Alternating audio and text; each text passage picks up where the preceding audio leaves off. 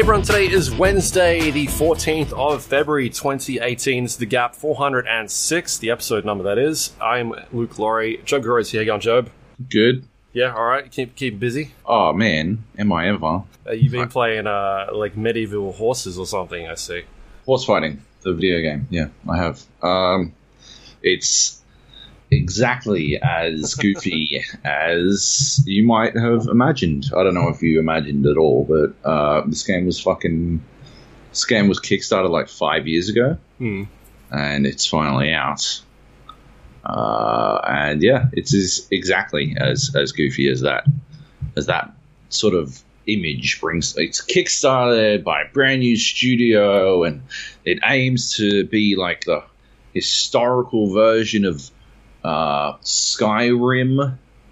So, you know, big dreams, huge, epic goals, in a first-person medieval RPG with a realistic, air quotes, combat system. Yeah, it's an amazing train wreck, and I've been loving every minute of it. Yeah, I think I saw a trailer like 2 weeks ago or something. I think I was talking to you guys about it, but I was like, there's like, it looks pretty, but where's the gameplay? It was like 3 minutes of a cutscene, or like multiple cutscenes. It didn't show any gameplay, so I don't really get an understanding of what it was. And then I kind of read hey, here's the bio about the game. I was like, it's like a 120-hour RPG. It's set in medieval times, and I was like, okay, but I didn't get I didn't get that it was an RPG from any of that gameplay in quotes, because it was just not any gameplay, just people talking. Yeah, it's got a big emphasis on talking.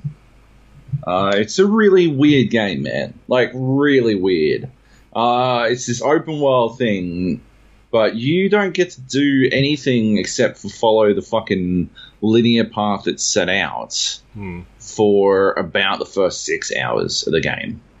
Like, you are stuck on, like, not stuck on rails, like, you're not, like, fucking just, you're doing all the movements and stuff, but you aren't doing anything of any real interest for the first 6 hours, man, and it's crazy. It's and then after that, you just do whatever the fuck you want, and it's really weird because those first 6 hours, you're just locked in. You're this character called Henry, and you play the role of Henry, and you do the things that Henry might do. And all you really know about Henry is that he's a blacksmith's son, and his village was ransacked by some dickheads. And he is also a dickhead, a different kind of dickhead, but he's a fucktard. Yeah. And you roleplay as him, and that's about it. Like, before your village is ransacked, you know, this German dude is talking shit about the king, so you go and throw dung at his house. That's a quest that you do. At one point, you throw shit at this man's house for saying bad things about the king. Yeah.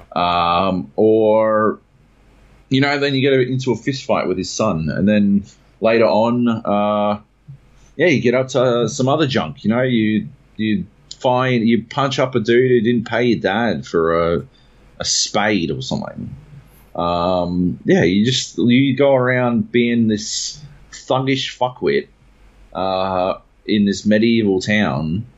And then your town gets ransacked, and you go be a thuggish fuckwit in another medieval town. And yeah, you're just locked in for ages, and you are playing this role. It's like, for so long we've understood RPG to represent this concept of you doing whatever the fuck you want, but this is an RPG in the sense that you are playing a role in a game. RPG, role-playing game, right? Like, that's what this is. And then, after 6 hours, you get a fucking horse, and you just do whatever the fuck you want. You can do, like, you know, everyone always talks, there were a couple of articles about how if you wanted, you could go out and just hunt in the forest and live out the rest of your days in this forest, and you could, you know, get all the stuff you need out of that, and everything would be cool. You know, like, it like abandons the entire pretense of being this like very formal RPG, and it's suddenly this very freeform RPG, this open world thing where you can do whatever the fuck you want. It's got like all these RPG style systems and all these like it's part Crusader Kings, part Skyrim, where it's all based in this historical setting of Czechoslovakia in the fucking medieval times. I don't know when the fuck it is.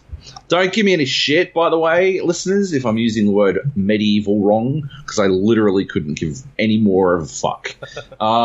It's medieval. Yeah. Excuse me. It's technically the Dark Ages, so, no, whatever. It's medieval, as far as I'm concerned. Swords, horses, knights, armor, that kind of shit. Crossbows. No crossbows. What? No, just regular bows.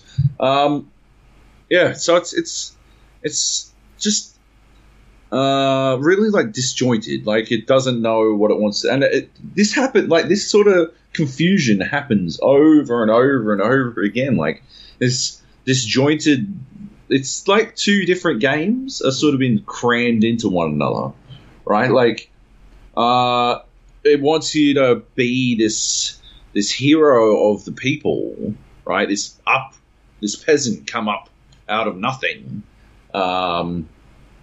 But, like, Henry is objectively a fuckwit. So, like, there's literally no question. Nobody could be under any other fucking... They wrote him to be a fuckwit. They had to write him to be a fuckwit. Nobody wrote this character and thought, this is how a reasonable person would react. At one point, like, there's this lordling who is being a bit of a douchebag to you, and you mouth off at him, even though you're a peasant. Like, and you're mostly, you're covered in shit, right? And you can tell he's a lordling because he's not covered in shit. You still mouth off at him. And then later, when you're being part of the guard, the town guard, or the watch, right? Because a big portion of the game involves you walking very slowly around this village as part of the fucking guard's watch. And it's tedious as fuck. At the end of that sequence, you come across the lordling at the tavern, and bear in mind that this is the lordling's town.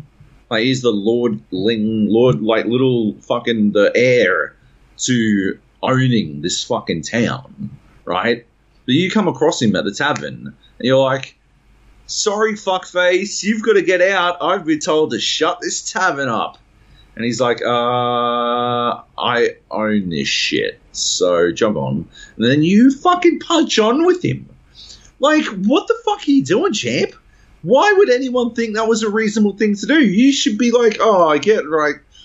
Job would be such a fucking kiss ass in the medieval times.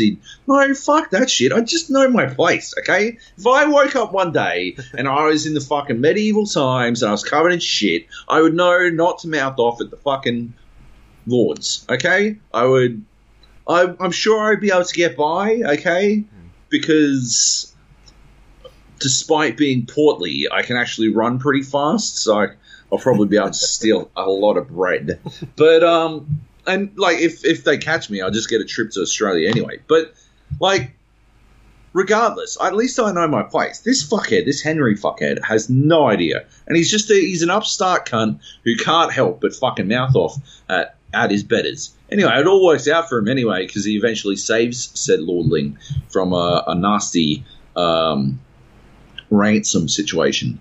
And everything's cool. So that's pretty easy. That's pretty slick stuff. And then after you save him, you get a horse. And once you get the horse, you very slowly ride from one town to another. And that takes literally forever. And then once you get there, you can do whatever the fuck you want. And the game actually becomes pretty interesting. Those first 6 hours are one of the sloggiest slogs I've ever encountered.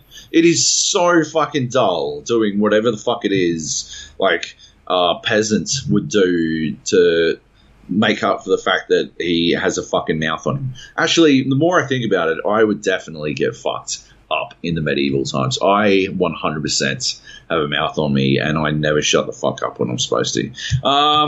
Anyway, maybe Henry is a realistic character. My bad.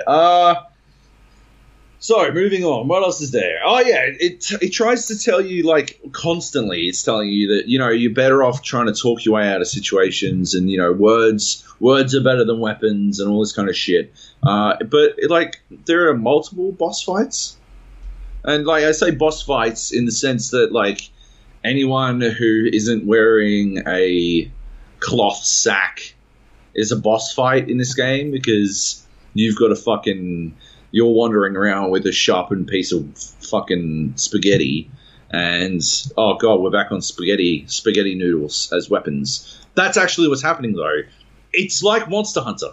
That's what, oh my god. Kingdom Come Deliverance is like Monster Hunter 100%. This is all dawning on me. Every fucking weapon you get is a fucking piece of fucking wet noodle spaghetti, except for I got this one, I went treasure hunting and I found this fucking one, I can't remember what it's called, but it's like the fucking...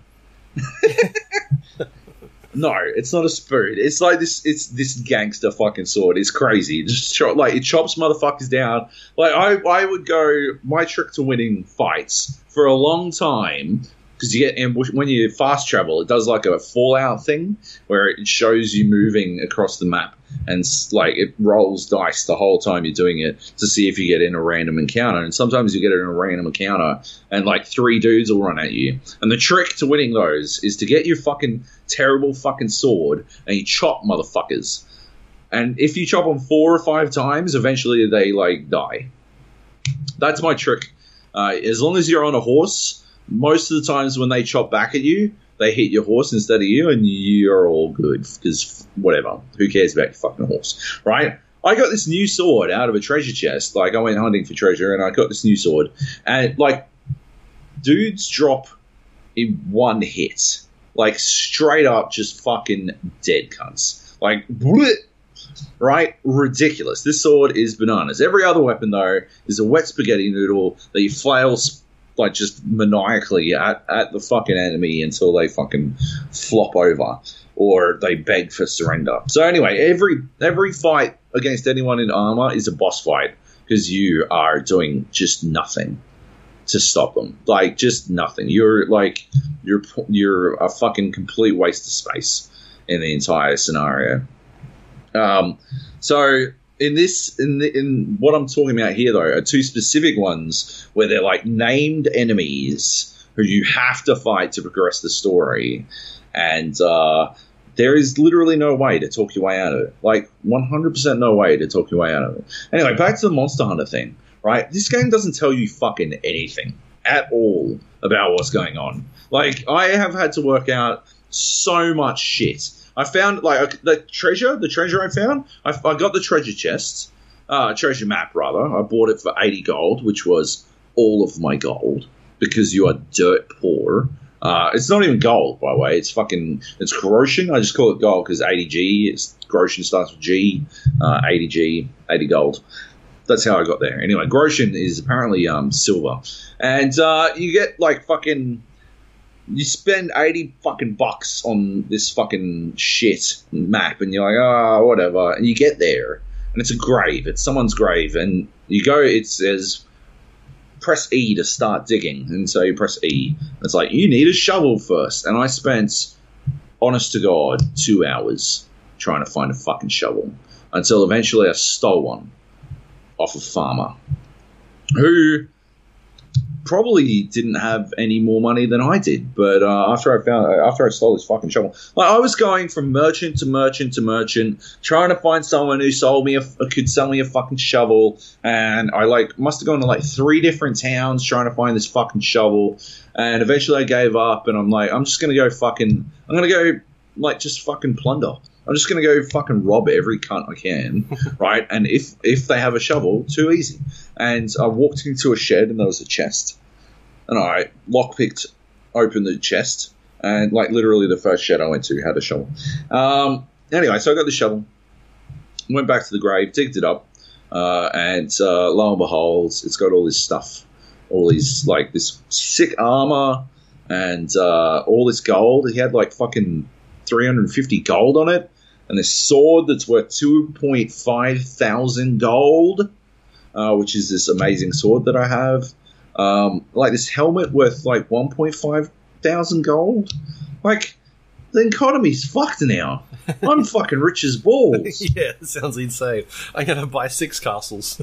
I immediately like, yeah, fuck yeah. Like it's like in Euro Trip when they're like, oh, we've only got $5 left or whatever the fuck, and it buys them fucking everything. That's exactly what it's like. I opened my own hotel.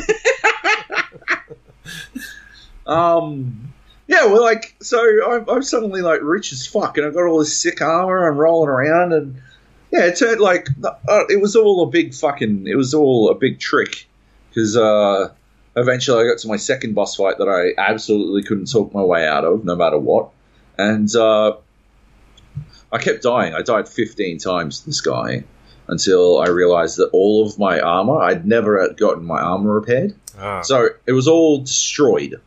And was doing nothing. So every chop he did was like devastating because I was wearing fucking these strung together bits of fucking battered plate mail, and every chop I did clanged off his fucking gleaming plate mail like it was, you know, even though I had the super sword, it still didn't fucking matter. So that was pretty depressing. Sorry, did you try and fire off an SOS flare to people to come in and help? That's what I should have done. No, instead what I did was I reloaded the save. I saved. To save the game, you have to use this a save potion. All right. And these save potions cost 110 fucking gold a pop. What? And you get 3 of them at the start, right? And I sold 2 of them for $220 because I'm a fucking genius, right? You also save the game whenever you sleep in a bed that you own. And there's only one bed that you own, but you can also technically own a bed if you happen to be at an inn and you pay for the night. Yeah. So, yeah. So that costs 2 gold. But otherwise, yeah, if you've got a bed that you own, you sleep in it, you save. Anyway, that sounds amazing, by the way. That's a sick mechanic. Oh, it's amazing. Yeah, it is brilliant. Good. Yeah, it's totally good. Like, realizing that you've just pissed away an hour and a half of gameplay because you haven't saved in forever. It also saves when you start a new quest. But if you've been on this quest for long enough, you definitely wind up in these situations where you just haven't done shit. Anyway, so I rolled up on this dude and I saved, and then I died like 12 times to him. The first 3 times I died, I was just rolling from my last save game, but then I'm like, look, I'm just going to have to pop one of these fucking potions. And, yeah, anyway, I realized 2,200 gold it cost me to repair my fucking armor. So I repaired my armor, and then I died 4 more times to him because it turns out that it wasn't the armor that was, it was the fact that I'm shit. And so I was about to chuck it in, to be honest. I was about to chuck the game in, but I rolled up. I reverted to my save, and then I rolled up on him, and I pulled out my bow. And as soon as he saw me draw my weapon, he charged at me.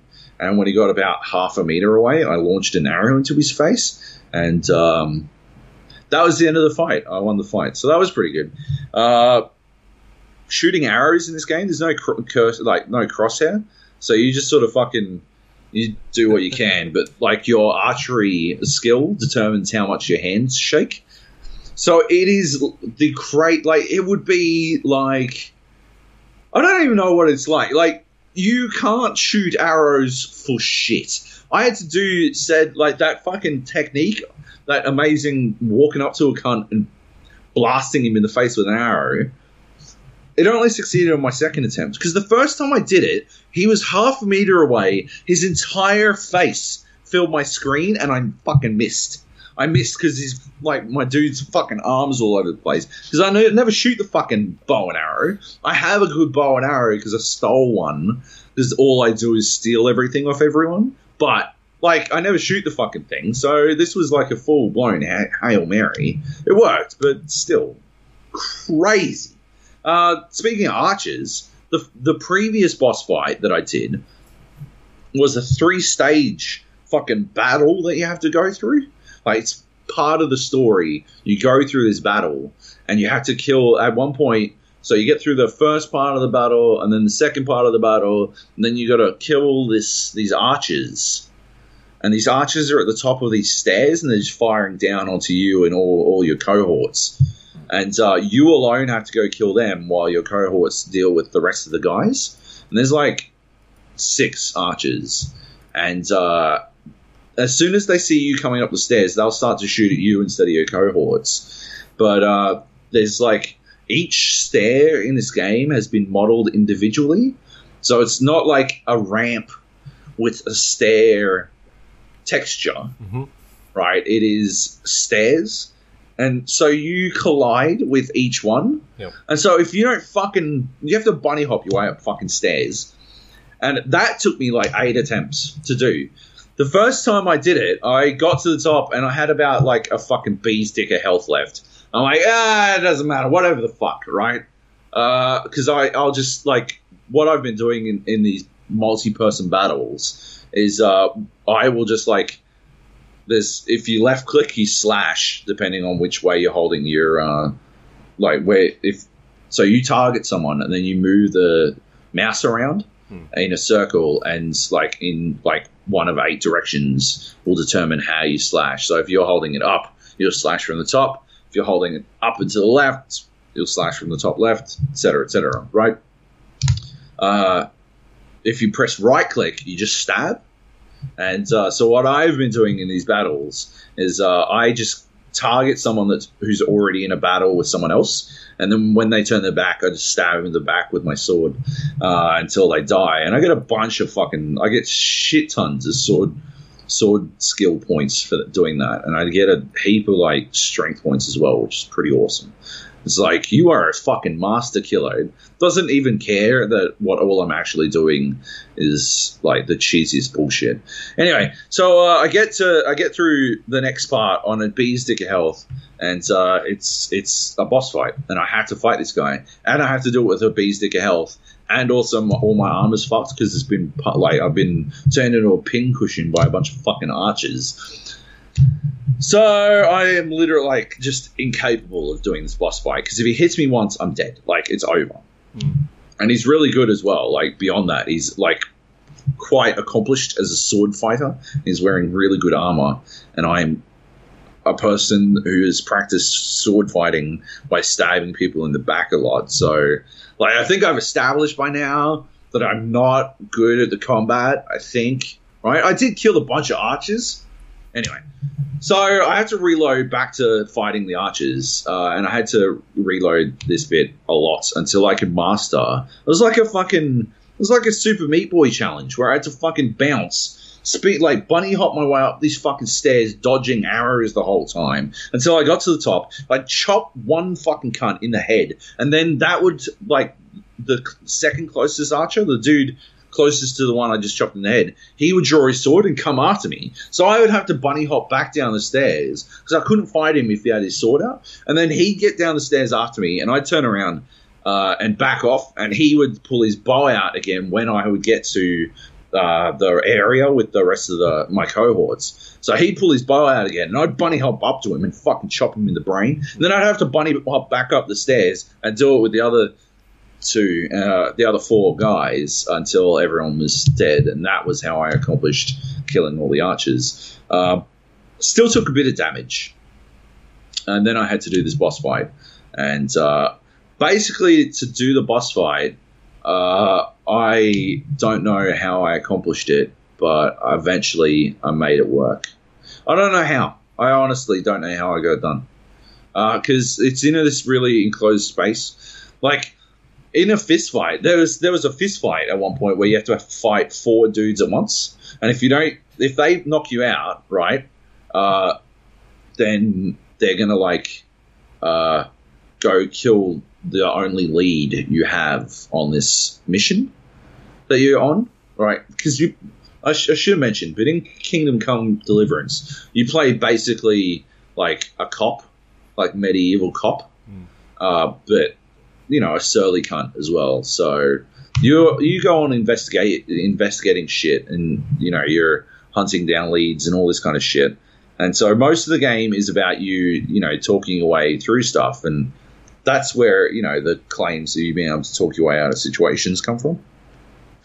But yeah, eventually you get into this situation where you have to fight people. Actually, I could have not fought them. I could have instead let them pay me a lot of money, and then I would just let them kill the guy, and I'd switch to the other side, I guess. But I didn't want to because they seem like dickheads. So all I did in this punch-on, and I recorded it. Well, I recorded most of it.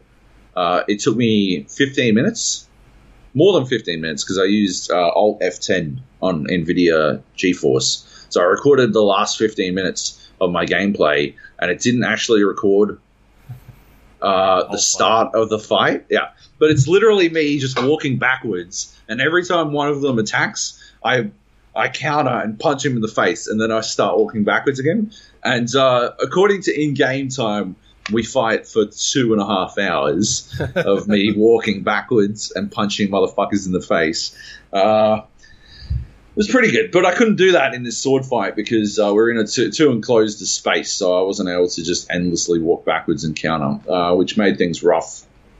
Didn't have the opportunity, didn't have a good bow, so I couldn't just, bow him through the face, which was also a bummer. But yeah, eventually I managed to get done.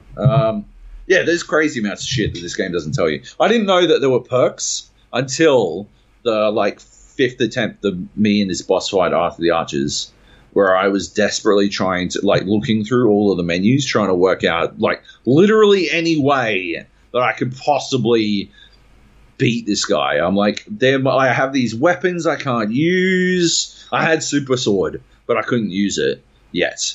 I didn't have enough strength. I needed one more strength, and I couldn't work out how to get that extra point of strength because I'd only just leveled up strength from stabbing motherfuckers in the back. There were no more motherfuckers to stab in the back, so I was out of options, and I'm looking through all the fucking options, and there's this perks thing, and I'm like, what the fuck are perks? And eventually I worked out by toying around with the menus that I could actually add perks, and they were doing all kinds of shit. There are these fucking sword combos you can do and all this kind of shit. I'm like, oh man, it's some sword combos. And then I found there was one perk where I would get +2 to strength but -1 in speech and charisma. I'm like, well, I don't give a fuck as long as I can use the sword. I fucking may as well do it then, right? So I did that, and I think that's how I actually did it, was thanks to these perks. But it didn't I was 18 hours into this game before I learned about perks. I was level 10, and I had perks galore. After this boss battle, I'd spent 30 minutes assigning perks. Yeah, because I hadn't been doing it the entire time because they'd never fucking told me about any of this shit. Ridiculous. There's all kinds of there's no coherent sense of progression. You do progress through the story, which I suppose is the only version of progression it really has, because every other way, you level up, but it never fucking matters because you never feel powerful. You just feel like a slightly less powerful piece of shit. I guess the weapon might indicate some sort of progression, but I've had this weapon now for the last 10 hours. It's the only weapon I ever use, and all I have to do is remember to fucking repair the thing, and I don't think I'll ever get another weapon. I've been to every blacksmith to see if I can steal a better weapon off them, but they've never actually sold any such thing. So, yeah, I think I have the best weapon in the game, and I found it in a fucking grave 4 hours in and just couldn't fucking use it for ages. I don't know, man, yeah, the concept of progression doesn't exist. The knowledge, I suppose, that you might feel some games, the progression is knowledge, like DayZ, right? It wants to be a bit like DayZ because you got to eat food and you got to go to sleep. And if you don't go to sleep, your dude blinks until eventually he blinks so much that he just falls asleep on the spot. And it's pretty annoying. All your stats get lowered as well while you're too tired to do anything. So I just sleep wherever the fuck I can. But you can only sleep in a bed. But I'll go sleep in a homeless person's bed. I don't give a fuck. I'll sleep wherever I can just to make sure. You just do it to pass time. Because at night time, right, the game is fucking pitch black. Crazy black, unless you pull out a torch. But then you can't sneak around with a torch out because every motherfucker's going to see you. You can't wear armor when you're sneaking around either because you clank and clang and shit. So you got to manage that shit as well. But anyway, yeah, the food thing, right? in terms of knowledge that I've learned, right, instead of, you got to go fucking buy food and manage food, which is very similar to Monster Hunter, except there's no stupid fucking cutscene where fucking cats cook fish in a dancing sequence for fucking 45 seconds. Instead, you just walk up and you buy some bread and you eat it. But better than that, every single fucking town and like half the camps I've seen, there have been these cauldrons full of fucking beans.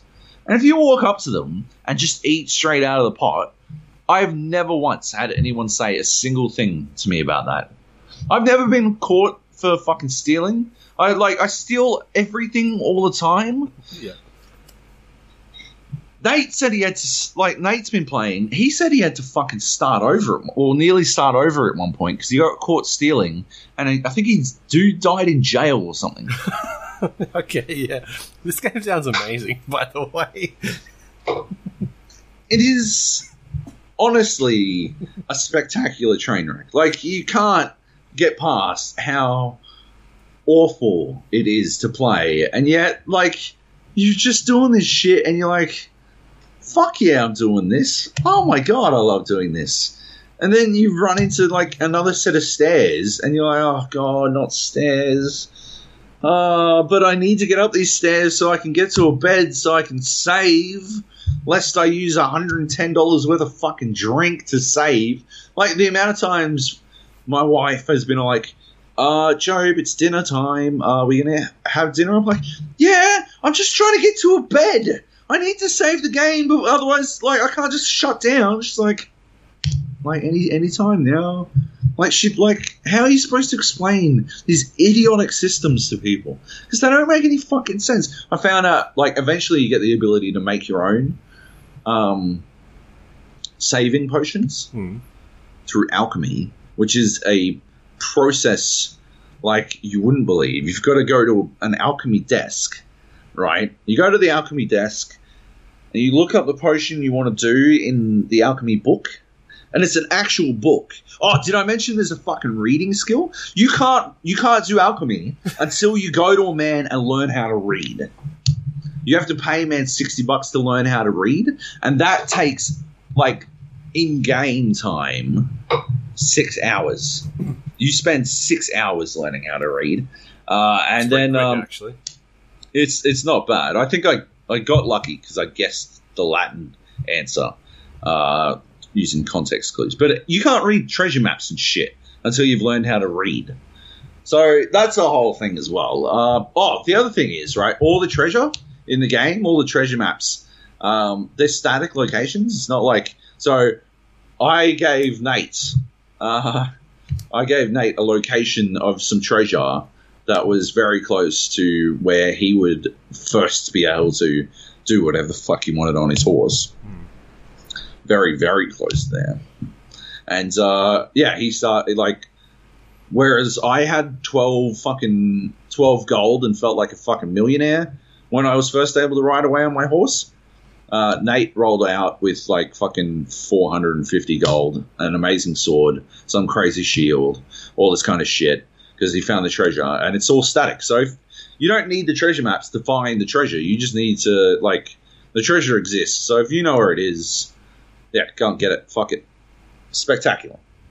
So yeah, you can shortcut your way to an amazing riches straight from the get-go. Yeah, it's just crazy. I don't know, man. Like, it's an entirely insane game. It's for lunatics. Like, it feels so rough doing anything. I still don't have no confidence in my ability to beat anyone in a fucking fight, except for I can win any fist fight because I just have to.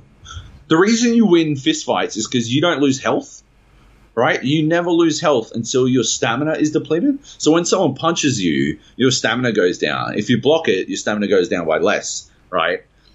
You don't lose any health until the stamina goes to 0 and then goes past 0. So if you can just keep, like, backing away and maintain stamina of 75% and just, like, hit a quick jab every now and then, yeah, you never get knocked out. It's ludicrous.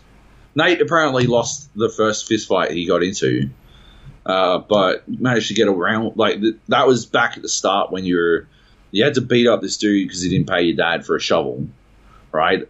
I just beat him in a fist fight. It was no wuckers. Don't worry about it because I did my backing away technique and it was fine.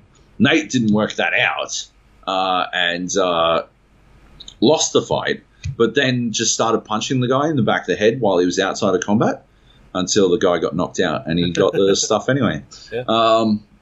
Speaking, there's this thing called the clinch in combat, and I swear to God, it doesn't tell you how to do it. Maybe they introduced it. Maybe they introduced a lot of tutorial shit in the day one patch, and I'm now way too far through to ever see this shit. The 25 but I don't think so. Patch. Yeah, it was a big old patch.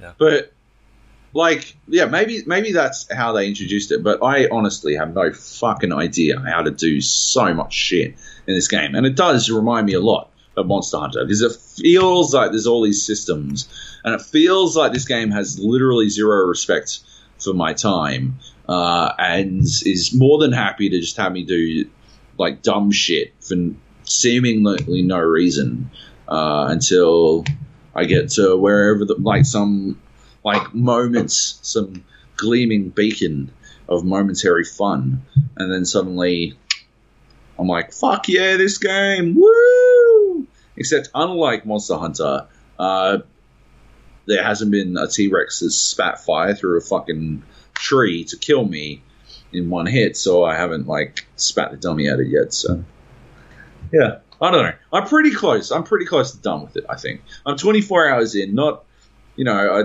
think I have 100 more hours to go. But yeah, I think I'm done because I found all I do is treasure hunt now because it's obviously the most efficient way to make money, and you find cool swords and shit. But I keep finding new treasure locations, and instead of being graves that I can dig up, they are these lock boxes, and they're locked, and they're very hard locks. And the game has this lock picking system that is hilariously simple if you're using mouse and keyboard, but if you're using a controller, apparently it's fucking impossible. Yeah. And so I keep I haven't failed. I've never broken a lockpick. But it says, if it's a very hard lock, it says this lock is too hard for you to unlock. And if you're gonna gate me, just make it actually hard to fucking do, instead of boning me this way. That's bullshit. Yeah. Yeah. So it's from the ex-devs from 2K Chech that made Mafia 2. Right. Oh. Well, yeah. Yeah, it's, I don't know. Seems to be getting a lot of mixed reactions as well. The Metacritic score is kind of all over the place. It's getting 4s and 5s in some areas, and then 8 and 9s in other sites. It just seems to be very diverse in terms of what people are getting out of it. I think, unlike Monster Hunter, where it seems like if you don't like it, people are like, you're crazy. It seems like, I don't think anyone will fault you for not. Actually, no.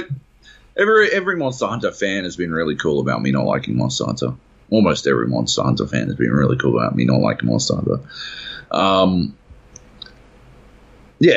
feel like it would be the same with Kingdom Come Deliverance. I feel like people who are fans of it wouldn't begrudge anyone for going. It's very much one of those things where it's yeah, it is goofy as fuck, but I still love it. Yeah. I like kind of the same sort of relationship when PUBG come out, right? Where it's oh man, this has got some jank in it, but yeah, exactly. If you can look past it, yeah. And they eventually fixed most of that jank. Yeah, exactly. I'm not sure they will fix the jank here. I mean, maybe they've dropped this 25 gig, 23 gig patch today or whenever the game came out. I'm just looking through the patch notes now. It says they've updated like animations, they've rebalanced some of the weapons and armor, improved combat mechanics, changed the way stealth works for certain weapons, updated AI, bug fixes, like improved dialogue animations. There seems to be like a decent amount of things on here, but it doesn't say anything about tutorial systems unless that's sort of under the UI elements or something like that. I don't know. Yeah, and it seems to be selling quite well as well. It's not. I think it was the number one seller on Steam the other day when I saw it. Yeah. Well, it is at the moment, actually. Yeah, I just checked. So it seems to be doing pretty well for like an independent Kickstarter game. Yeah, it seems to be going ham. It's very popular. Yeah, I hope people who are about this find it. It's not a game for like people are thinking I like Skyrim, so I'll like this. Those people are in for a world of pain. But I think like there will be a handful of people who come away with the experience that they're looking for, which is like ultimately you have to look past all the janky shit to get to like the tiny nugget. But like I don't know, I said it last week. And I'd be a hypocrite if I won't say it again. Like, yeah, I don't know. I'm a paleontologist, and some people are paleontologists who don't have a problem digging through 10 fucking meters worth of shit just to get to the bones. This is the same thing. It is honestly the same thing. It's probably worse than Monster Hunter in a lot of ways because of that fucking 6-hour long opening that is so fucking tedious, like so bad. But once you get past, it is just like it's a massive world where you can do whatever the fuck you want, and yeah, it's cool. It's cool, but in a really dumb way. Yeah. Yep. Are you reviewing this for anyone, or is it just like I'm gonna play this? Right up. For us? I've written up a bunch of stuff for Red Bull that I'll chuck on Red Bull Games. Esports probably potential? tomorrow. No, not on esports. Yeah. Yeah. Is that like an area they missed out, like dueling or something like that? Totally. Yeah. I actually think it would be an interesting. Like it reminds me of was that fucking sword game? Remember the one? No. The fucking sword fighting game? Chivalry. Was it Chivalry? Maybe. Started with C. I'm pretty sure it's Chivalry. Didn't play it, so you missed out. What you're talking about. Reminds me a lot of that in terms of combat. It's not. I think Chivalry was way better than this, but it reminds me of it quite a lot. In the sense that it's very complex and you've got to really know the system to be accomplished at it and that kind of shit. Yeah. Anyway. Yeah, that's it. Cool. I can talk a bit if you want. Sherlock Holmes, Devil's Daughter, I finished that. Over the last couple of days of the weekend, I think it was. Yeah, man, I enjoyed that game. It was good. It's not a very long game. It only took me about 10 hours to finish. Each sort of case is about 2 hours, 2.5 hours at the most. Yep. If you really kind of go deep into it and figure out all the clues and that sort of thing. I'm pretty sure I 100%ed it. Like, found all the clues, like everything that you need to. Because you can, as I said last week, it's one of those games where you can get an incorrect ending by, like, finding the wrong clues or putting clues together that really aren't supposed to be joined as evidence. So, like, most of the time you'll get to a stage in the game where, the first time you kind of collecting evidence and going through this case, it'll come up with like, hey, here's the conclusion. And it's, at most cases, it'll be the wrong one. Or in my instances, it was always the wrong one, the first one that I always uncovered. You kind of had to dig a little bit deeper, and then you'd find a second one or a third one. And then eventually you'd sort of put everything together and try and look at it all and sit back and think about what exactly is going on here. Yeah. Because the game doesn't really, like, as I said last week, it doesn't tell you whether you're picking the correct choices. It's kind of just like you got to go with your gut and sit back and feel like you got to think about it a bit more, like put things together and then decide what conclusion you want to go, like who do you want to charge or who do you want to arrest or that sort of thing. So yeah, I really like all that sort of stuff. It's got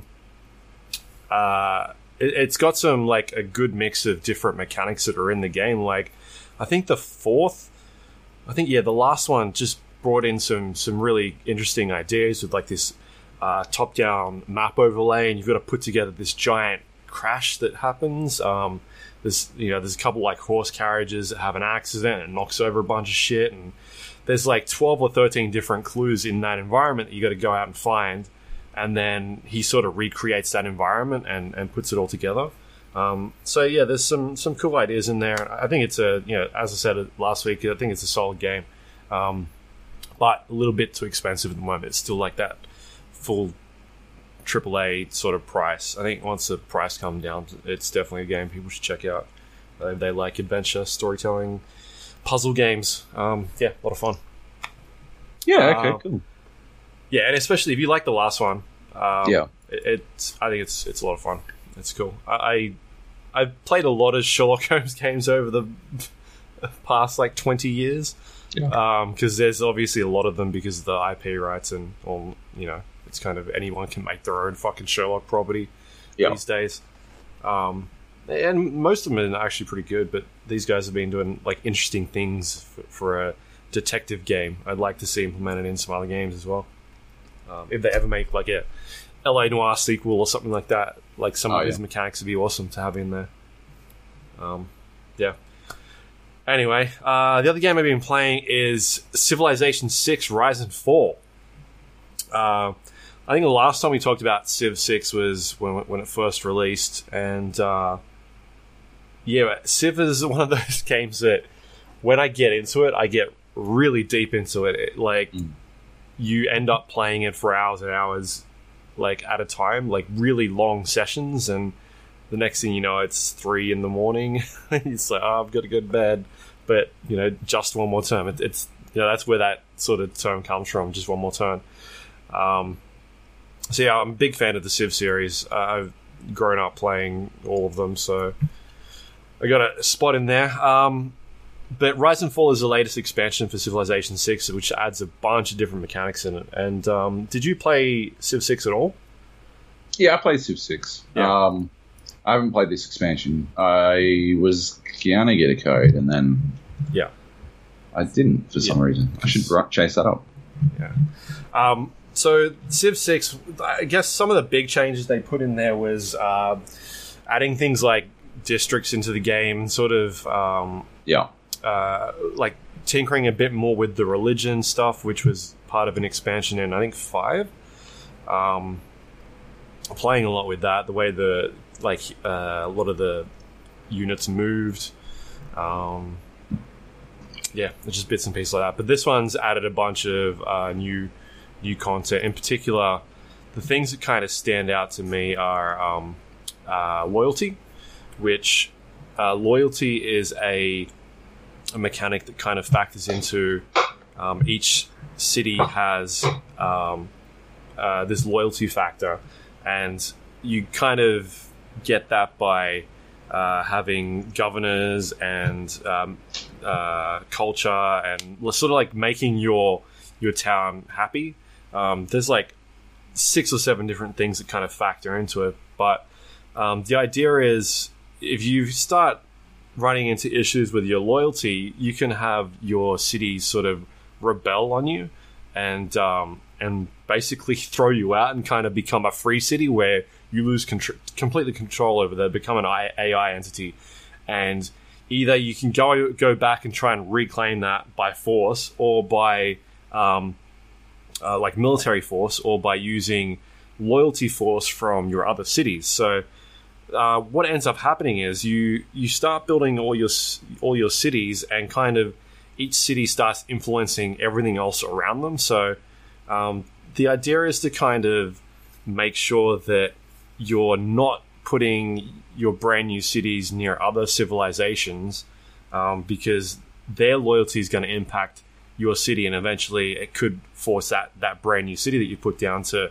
sort of rebel and become a part of that other civilization, or whoever's controlling that. So it's kind of, I guess, a way of balancing a few things, like stopping people from just setting up shop next to other civilizations, just like, fuck you, I'm going to take this resource.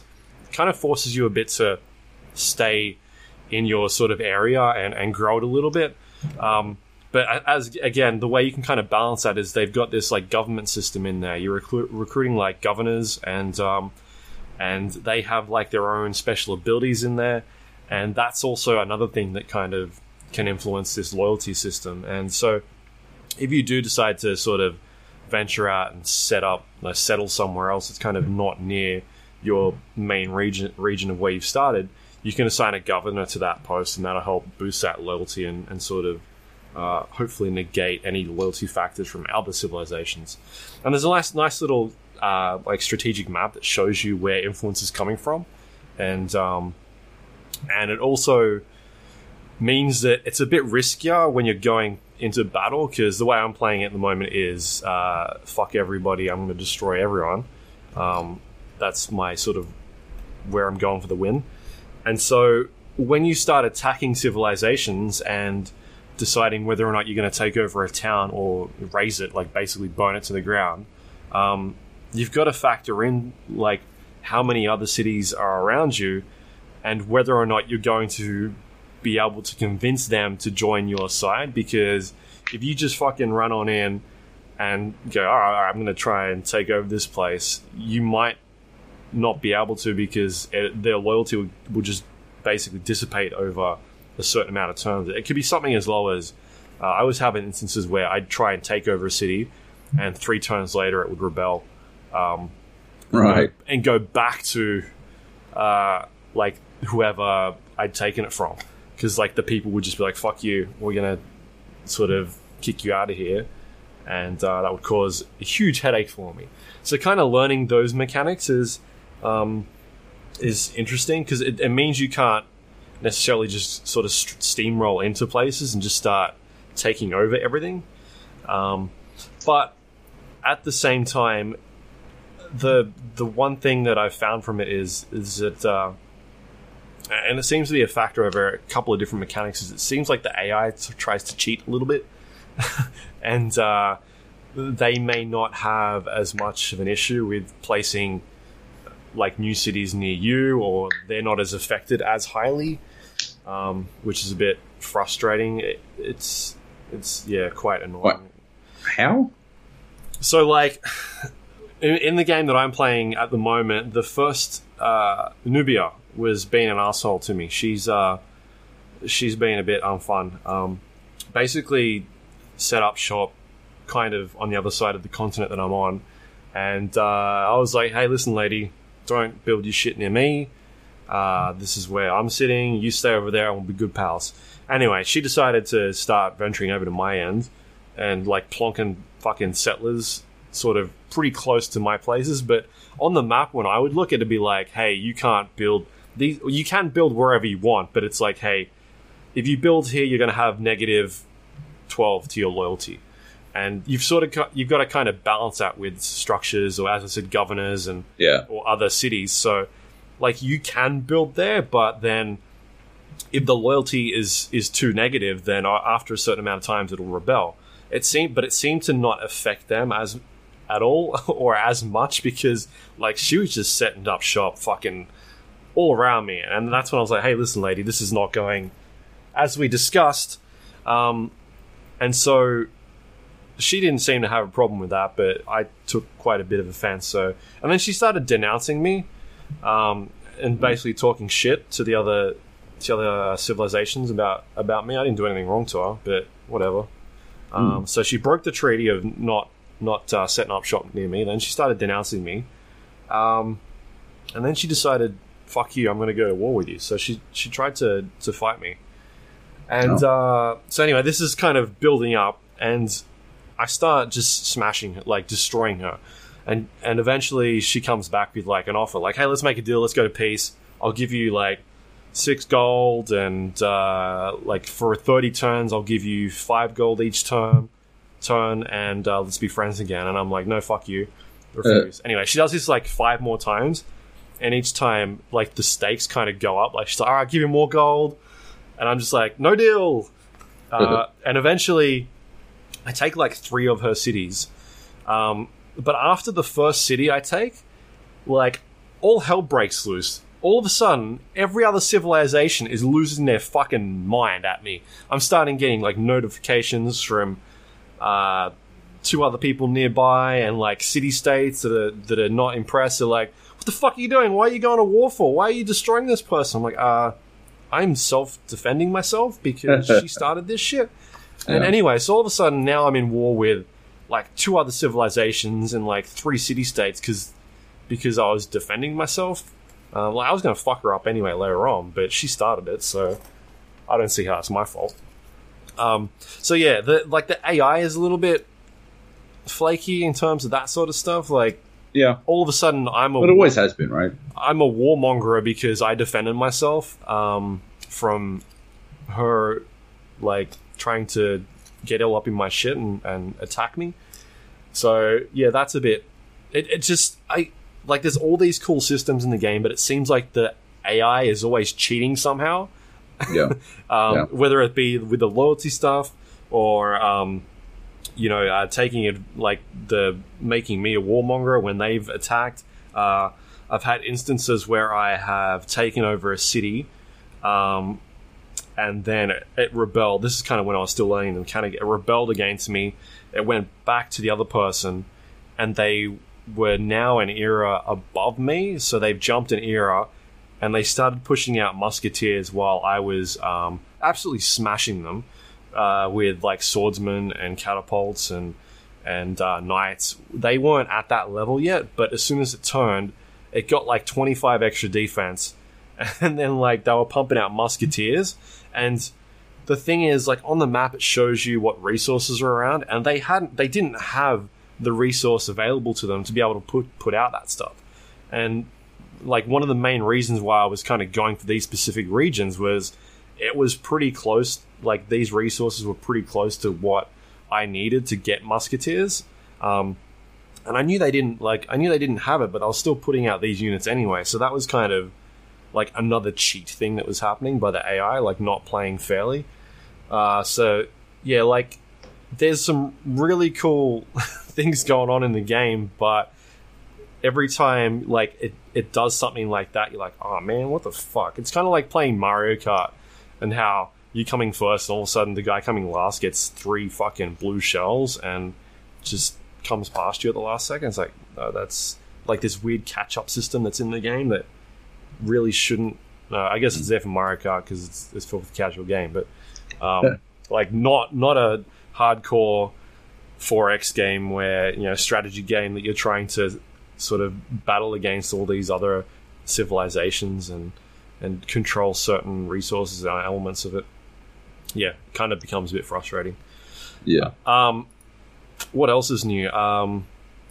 I guess they've added some extra districts in the game. So in 6, they set up districts. There's things like economy areas or marketplaces, research areas. So these are like specific squares that, like, hey, I'm going to put a research area here, and then once you you physically select, this will be my area in this square or this. What are they, hexes now? So you put it in that hex, and then, all right, now I'm going to research a library, and that's where that library goes in that district. And then next up is a university, and you put that there. Or you can say, all right, I'm going to put down this will be where like my marketplace is, and I'll put a bank there, or a trading post. So they've kind of put a few more things in terms of like the district functionality, a couple of things in there, but I don't think I've seen too many new things in that part yet. The governor system is really interesting sort of mechanic where you every couple of, I don't know how many points you get a new governor, and there's like 8 to choose from, and they've each got their own sort of like progress tree where they kind of affect different abilities and stats, and then you can kind of plonk them onto your different cities, and that kind of affects what's going on around you. And that sort of all ties into this like governor cards, like this government card system where they've all got their own like sort of stats and abilities depending on like war or trade or things like religion. So there's a lot of stuff happening there. Sure. What else is there?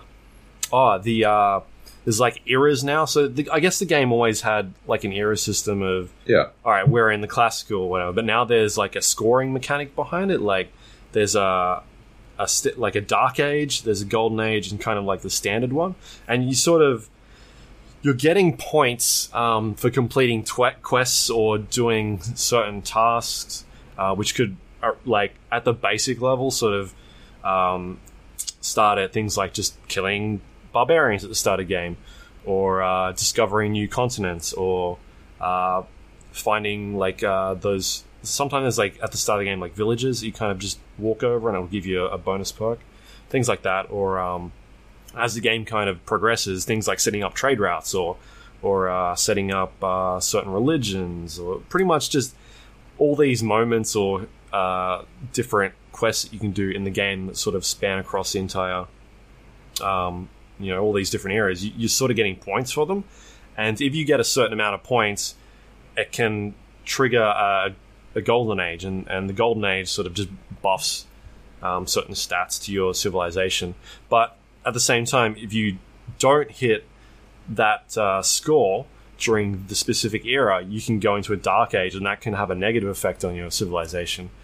So they've tried to put like this quest system in there and like scoring mechanics, which means that you've sort of got to be doing stuff all the time. You can't just sit there and total and be like, I'm gonna just build fuckload of army and just sit there and sort of at the end of it I'll just steamroll everybody. You've got to be out there negotiating with people or completing quests from city-states, or clearing barbarian camps, exploring, doing research, trying to get your cultural stats up. There's a lot of different things kind of at play in that new like era system. I don't think it's got a huge effect of like kind of how it sort of affects your civilization, but it's it's a scoring system. It's fun to kind of see numbers go up and down depending on how good or well you're doing. What else is there in the game? I guess just the basic stuff, things like extra units, extra buildings that you can kind of build, wonders throughout the world, including natural and things you can kind of build in your area.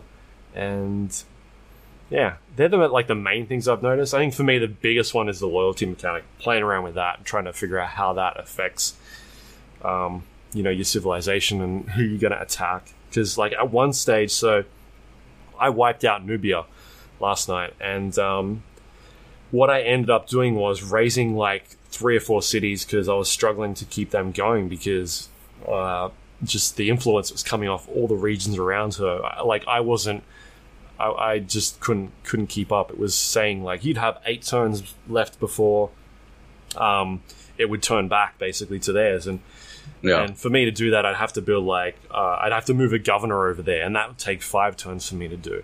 Or I'd have to build a monument to like up their culture and maybe bring that loyalty back up. But I wasn't going to do that the amount of time. Or you can garrison units into that civilization. That kind of builds it up a little bit. Like there's a lot of things you can kind of do. But I'm in the middle of this epic battle where I don't really have the time to sort of garrison units and do all that sort of stuff. So I'm sort of raising 3 or 4 cities. And then I get to the last 2 that I really want. And so what I end up doing is I basically knock down their one of the city's walls and get their health down to about 25. So no longer, I've knocked down all their walls. They can't range attack on me anymore. They're basically in a lot of trouble. All they're doing at this stage is every turn they're regaining 25, 30 health. And I'm sort of I've got like an archer there that's kind of just pinging at them so that every every turn they're just not getting anywhere, but at least they can't attack me. So then what I end up doing is I take that entire army force and move it up to the next city, and I then start bombarding that one. So I've got catapults knocking down their walls and knights running in and taking down their like on ground forces, and then once I get that one right down to the bottom, I take it over, I capture it, and then I go back to the other city and I run my crossbowmen and capture the second one. So now they've got zero influence over, like, they're not influencing one or the other, so it kind of just subtracts that, and I've taken their last two cities in that area and without any issues. So I've pretty much just got it without any hassle, which is pretty cool. So you got to kind of think about it a little bit more in terms of when you're going to attack and take over cities, because it's a little bit harder. You don't want them sort of rebelling against you and taking it back, because then you've got all these units around you that have already taken a lot of damage and you're not going to heal in time. It just becomes a huge pain. But man, like, I'm having a lot of fun with it. I've played 20 hours, I think, over the last like 2 days, something like that. It's shit. Yeah, it's a lot of fun. It's just the bits that are frustrating is when you're like, oh man, this is doing that cheating bullshit again, where like it feels like it's not playing to the game around them. It's kind of just pushing out like what they want. It'd be that, like, back when I used to play Command and Conquer, and you'd put on like you get mods and have like cheats on there or something, and you put like, I'd turn off all the fog, and you'd go up to the enemy base and you'd see them like pumping out units really quickly, and it's like the game's not playing to how it should be. Like, it's kind of just doing its own thing. It's kind of like that system where you could see them pushing out units that they should not have any any reason to be pushing them out at all. But man, I like that. I'm enjoying it a lot. I don't know like what the general consensus of what everybody else thinks about it, because it seems like Civilization 6 was not taken as well as 5 for the general community, but I don't know how Rise and Fall kind of, if that changes that at all, or if people are still unhappy with the game. But yeah, man, I'm digging it a lot. I really like the Civ games, and I'm not as hardcore as some of the other people that really like get right into it and play 1,000 hours, but I'll put a solid 100, 200 hours into the game and have a lot of fun with it. Yeah, it sounds dangerous. It is dangerous. It's super dangerous. I'm 250 turns into my game at the moment, which is a custom game that I set up. It's like the biggest map. I put 8 civilizations in there. I think 10 city-states, something like that. I turned off some of the victory conditions. I think I've only got like war score, research. I think they're the ones that I've got in there. I turned off one of the ones that I was like, oh man, I don't know why that fucking happened to me. It was like being friends with everyone, something like that. Culture victory. But yeah, man, it's really good. I think it's a lot of fun. It's just that loyalty thing changes the game a lot in terms of the strategy element. Trying to figure out what you're going to do with it. It's hard to sort of like visualize. So what it ends up, I can like you've given a good description. It's hard to visualize how I would like really tackle it. And I think until I play it. Yeah. Like it wasn't until that I sort of started attacking people and taking over cities that I really got an understanding of sort of how it worked. Like, there's a visualized mechanic in the game that shows you where influence and loyalty is coming from, like on the actual screen in the map. But unless you've got a settler out there, it's that's when it starts showing you like physical numbers of like, hey, don't build here because this is a negative 24 or something like that. And you've got 100 loyalty, so like a negative 24, you're gonna get fucked in like 3 or 4 turns unless you can counter that and bring it back around. So yeah, I'm curious to see sort of how they balance that and like what the community kind of thinks about these changes. Because, like, as I said, it stops you from just plonking down wherever you want. You've really got to think about sort of, you know, being close or as far away to other people as possible, and not just. I guess the reason it was put in there to stop like teams suffocating each other, like just building a bunch of settlers. And going, all right, I'm going to plonk them all around this person and fuck them. I'll just suffocate them eventually. It sort of stops that from happening because you can't build near anyone. Like in online games, it seems like fucking AI can do whatever it wants, but yeah. Anyway. So New Civilizations are in there as well. I think there's like Scotland's in there, a new one. But I'm playing as America because they had really good war stats. Right. And I want to destroy people. Of course. Yeah. Anyway, it's pretty cool. I like it. It'd be cool to hear from people that are maybe a bit more hardcore into it and what they think of it or any issues. Because, yeah, I was trying to read some reviews on Steam the other day because, as I said, like the reviews on Steam are not great. They're like mixed for the original game. And just trying to get an understanding of what people didn't like about it and why it was so not poorly received, but like critically the game did pretty well, but from the fans it seems like not as great. Yeah. No.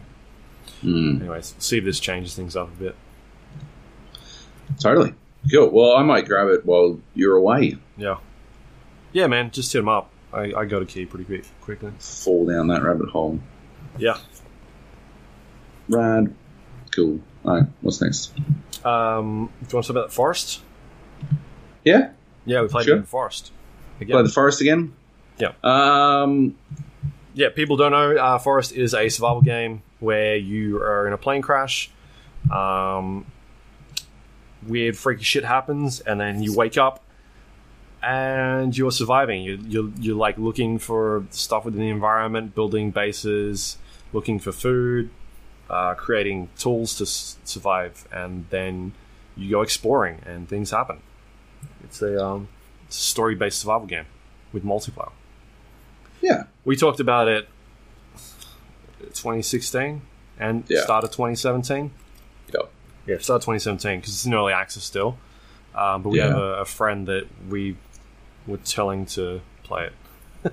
So he played Subnautica, and he was a fan of that and wanted something similar. And we're like, oh, we've all got the Forest. If you get the Forest, we'll take you into that. Yeah.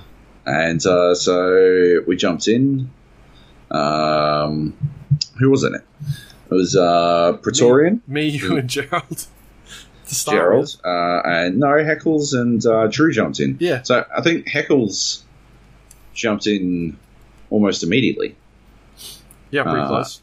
And and then Drew spotted it and jumped in as well. It was good fun getting back into it. They've ruined the dedicated service program that I had been using, so we had to use like a listen server, which sucks a little bit. But we had to stop playing because we were going out, and yeah, that's right. I was fully down to just keep playing. You start out in this plane crash, you got to like survive and shit. What I liked most was taking Praetorian Gerald through all the shit that we'd been like through before, because man, it was funny. You got the monsters and shit, the cannibals and whatnot, and yeah, just like luring him into situations where he'd encounter them was just very amusing to me. Yeah. I don't feel like a lot has changed, to be honest. Like, there have been some changes, but like it seemed mostly in like balancing states. But I don't think it has seen a lot of progress. I didn't check patches or anything. Yeah, so I kept a pretty good eye on the patches when we were playing it for the first couple of months, and it seemed like they were pretty feature complete with what they wanted in there. They added like a couple of different items and like what was something I saw the other, like a slingshot, I think was something I had. Oh yeah. But otherwise, it seemed to be every single patch was a lot of bug fixing or. The one after we finished playing was the UI update. They changed a lot of the HUD which is a big one. But a lot of it is they seem to be quite done with the game mechanics and what was like a year ago. The story was complete, like it was all in there. Now it just seems to be more polished. Like spend a year polishing it, and then I'll put it out hopefully soon before release. So yeah, as you said, like. Not a lot of changes, but I don't know if that's got anything to do with the difficulty we're playing on. But it seemed like when we started, there was a lot less things around. Yeah, true. Like less landmarks and stuff. You know? Yeah, like less luggage sort of spread out throughout the area that you kind of get cloth from, or electrical tape, or. Oh, no, I think it's just spread out more. Okay, you know? Yeah. As opposed to just... Yeah, everything. It was sort of clustered, yeah. Yep. I think, it's... Yeah, I don't know. It's definitely different. It just didn't seem super different, you know? No. It was... But, yeah, we went spelunking and... I don't know. It was funny. That game it cracks me up. Apparently, it leaves early access in April. Oh, okay, cool. So maybe I don't know. Maybe we'll wait for that and do it again then, so that we don't wind up playing it over and over again in such a short space of time because it's like a month and a half away. Yeah, I just feel like it's going to be bug fixes. Yeah, probably, but they could use some bug fixes. Yeah, like going down the. Or a better fucking dedicated server system, to be honest. Yeah, going down the holes is still a little bit... It's not as bad as what it used to be, but you get that really jittery frame drop when you go from upper ground to lower ground. Or the input lag on grabbing onto the rope to climb back up. Where you grab on and it doesn't happen immediately, so you press it again, which sort of like looting, how it used to be in PUBG, where you fucking do it a couple of times, or opening a door or whatever the fuck. Getting in a car, that kind of stuff. And it doesn't happen immediately, so you get in and get out. Well, the same was happening with this. You get on the rope and then get off the rope, which usually isn't that bad, except when there's fucking nasty things at the bottom of the rope and you're screeching and trying to fucking peel your way up the rope. Yeah, we left pretty quickly. We did. There was a lot of dudes that we did. Yes, there were. Scared the fuck out of me. Hilarious. It was good though. Anyway, I don't know. It's still cool. What else have we got? Guts and Glory. Nate pointed me towards this game. Guts and Glory is this weird mini game. It's fucking hilarious. It's like this. I guess the pitch is that it's this weird fucking like game show, and you got to navigate these courses, and you have to get to the end basically. And you got a bunch of different models that you can choose from, like a dude on an ATV or a kid pulling his little sister behind him in a wagon and all this kind of stuff, or like a guy on a bike with his baby on the back, shit like that. The trick is with this with the obstacle courses is that they have very deadly obstacles like saw blades or shooting bows and arrows, like cannonballs, landmines, shit like that. So you go like through this fucking these obstacle courses, just getting fucking ripped up, trying to make your way through, and it's fucking hilarious. It's simplistic as balls, and it's probably too expensive, I'd say. but it has all the makings of an amazing drinking game. It reminded me a lot of Skate Sticks, where you play Skate, and whoever gets the lowest Hall of Meat score, whoever gets the highest doesn't have to drink. Everyone else has to drink. And whoever gets the lowest, the person who got the highest, gets to wrap them over the knuckles with a drumstick. I feel like this has similar potential. Maybe without the physical violence, maybe we could skip the drumstick, but we could turn it into a drinking game pretty easily.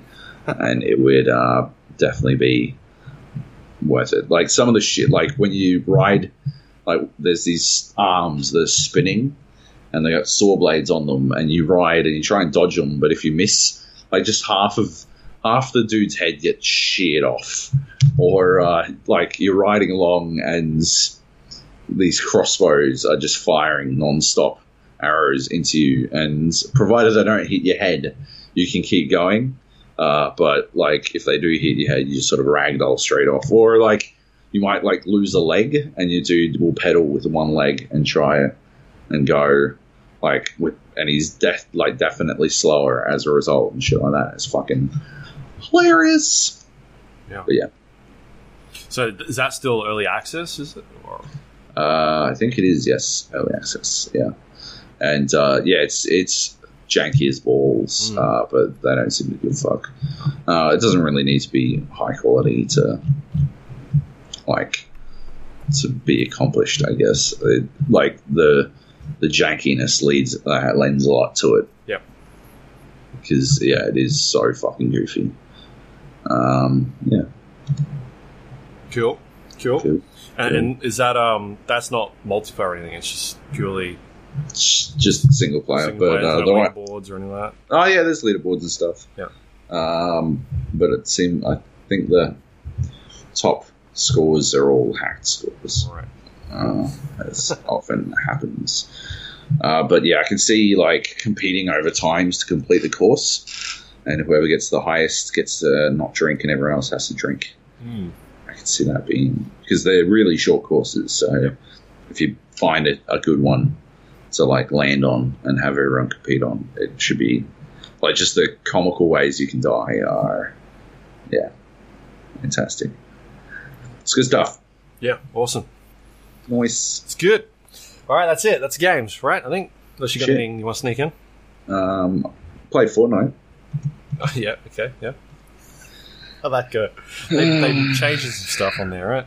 They did. They added this mode where you a test mode where they're trialing shooting that is like actually, goes where you shoot.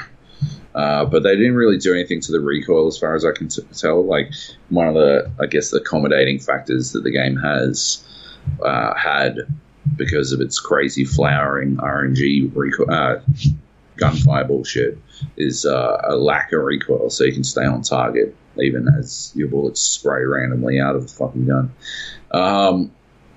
So they changed that, but they didn't really change the recoil. So it feels like, now that your bullets go exactly where you aim, it feels like, I don't know, you're just sort of extra fucked now if you get caught. But it's because the time to kill is so low once you're armored up.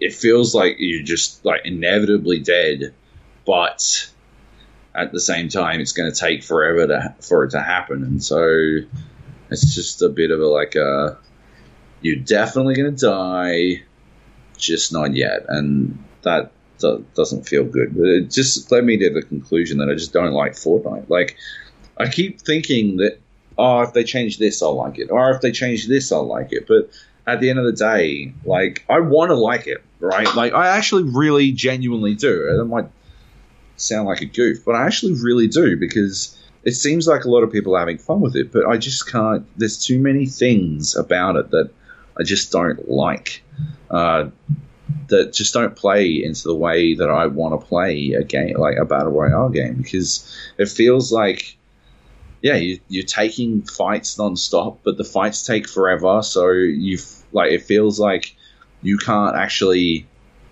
like, I don't know, in PUBG, taking a firefight is a risky proposition, but it can be over pretty quickly if you're good. In this, like, it feels like everyone's got so much HP and they've got these armor potions, and so it feels like they're alive for so long that, yeah, it doesn't, like, you take a fight and you can still be in that fight, like, in fucking out in the open fight 20 seconds later, and, like, anyone can roll up. It's, like, roll up on you. So, yeah, I don't know, you got to cover every angle. You're trying to take a fight, but you got to pick the right time to take that fight. And at the same time, it's going to take forever. So maybe there isn't a good time to take a fight. Maybe you should just take every fight whenever they fucking present themselves. And that's just not the way I play. Like, that's not how I play PUBG. I like to pick my shots. I'm perfectly happy to not shoot someone. If it's not going to be. But, like, Fortnite seems like the sort of game for people who play PUBG, and any time they see another player, they start shooting immediately, right? Like, it seems like the sort of game that caters to that style of gameplay, and that's just not how I like to play it. Mm-hmm. That's not to say, like, yeah, I don't like high-octane PUBG rounds. Like, I'd be happy to have but I want to have a high-octane PUBG round where I'm still playing smartly. And it doesn't feel like playing smartly is the way to go in Fortnite, because none of the ways, like, the pace is specifically juxtaposed with the time to kill in a way that makes it, like, them sort of conflicts in a way that I don't like. Like, there's no reason to not take a fight, basically. As soon as you have the drop on someone, you should take a fight, because you need to get it out of the way as soon as possible. And that just, I think, leads to popping shots at anyone who presents themselves. Yeah, I don't know. And also, it's third person only. I'm so done with third person in general. Yeah. It just feels way worse. Anyway. Right. That's it. That's what we got. Cool. Should I have some news? Let's do some news. All right, do you want to this one? Sure. Athletico are the first Oceanic PUBG team to get an invite to an international LAN, and Tainted Minds are second. And these both were announced within a week of each other. Mm-hmm. But Athletico, if you listen to our PUBG bonus cast from a couple of weeks ago, Athletico Neferhor is a member on Athletico. So I don't know if you said it on the cast or after the cast, but he was like, oh yeah, someone's been invited to go to Star Ladder. If I know who they are, would you want to do an interview with them? I'm like, oh, okay, so it's him. Yes, how the fuck else would he know? But anyway, I do. By the time this is up, you should be able to read an interview that I did with Neff about it. But I think it's really exciting. So Athletico are going to Star Ladder's Invitational, and Tainted Minds are going to PGL's Spring Invitational. So Athletico are going to the Ukraine, and Tainted Minds are going to Bucharest, where's Bucharest? Hungary? I don't know. Anyway, so yeah, it's pretty exciting. It's a exciting development for both these teams and for the OCE region, because it means that we're actually getting invited to these international LANs now. But more than that, I don't think there hasn't been an OCE LAN for PUBG, with a full contingent of players. So this will be their first LAN experience for PUBG, for OCE in general, which is pretty cool. And yeah, it's we had one of the players on our podcast, which is pretty slick, eh? Because we're the best. We sure can't pick them. We sure can. Yeah, and I think I'm pretty sure we were going to have 3 PUBG pros on that but the third one, Benchu, couldn't make it. He's on Tainted Mind, so we would have had all three. Yeah. Oh well. Yeah. Anyway, it's a cool opportunity, and Nefsa really seems like a really good diplomat for OCE PUBG. He's I think he might be putting a bit too much pressure on himself, to be honest, but because he's like one of the things he said, what was it like? They're like strategizing by looking at the other teams, because he doesn't want it to. He doesn't want them to let OCE PUBG down. Yeah, like totally, but at the same time, like strategize to win regardless. Don't feel like you have to do it to lift OCE PUBG up, right? Like, yeah, do it for the win, man. Yeah, that's not your burden to carry, but he's got good intentions. He's a rad dude, actually. He was really good to talk to. Yeah. So when is that Starladder? Is it Starladder? Yeah. Yeah, Starladder is March 1 through March 4. They're doing 5 games a day for 4 days, so 20 games. Yeah. And PGL Spring Invitational will be March 22 to March 25. Cool. And both definitely worth watching, I think. Looks like the Spring Invitational will be a 3-dayer. But yeah, 20 games. And I reckon Athletico are in with a shot, eh? I was watching the CG games last night, and they won the first 2. They came like 5th in the third one. They're like well out in first place on the CG ladder at the moment. Their playstyle is extremely conservative. Like grossly conservative, but like if it works, it fucking works, you know. Like, what are you gonna do? Yeah, that's it. I think they. Like, I feel like we've got really good players in PUBG in Australia. Like, I don't know if I said this on here or someone else, but I know, like Zoid was grinding US at one stage, and he was like 5th, ranked 5th or something in the US, like. At the same time, I don't know whether or not that's another advantage of him having like a ping issue, but being ranked in like that high in Australia and then in NA as well is pretty impressive. But at the same time, like playing solo is or duos is completely different to a competitive squad game. Yeah, definitely. I agree though. I think we got fantastic like PUBG players in the region, and yeah, I want to see him do well. I want to see him. I think if Athletico do smash, or if Tainted smash overseas, we'll start to see more invitational qualifiers. I want to see invitational qualifiers, because I reckon those would be super hotly contested. I reckon they'd be ultra entertaining to watch as well. Yeah.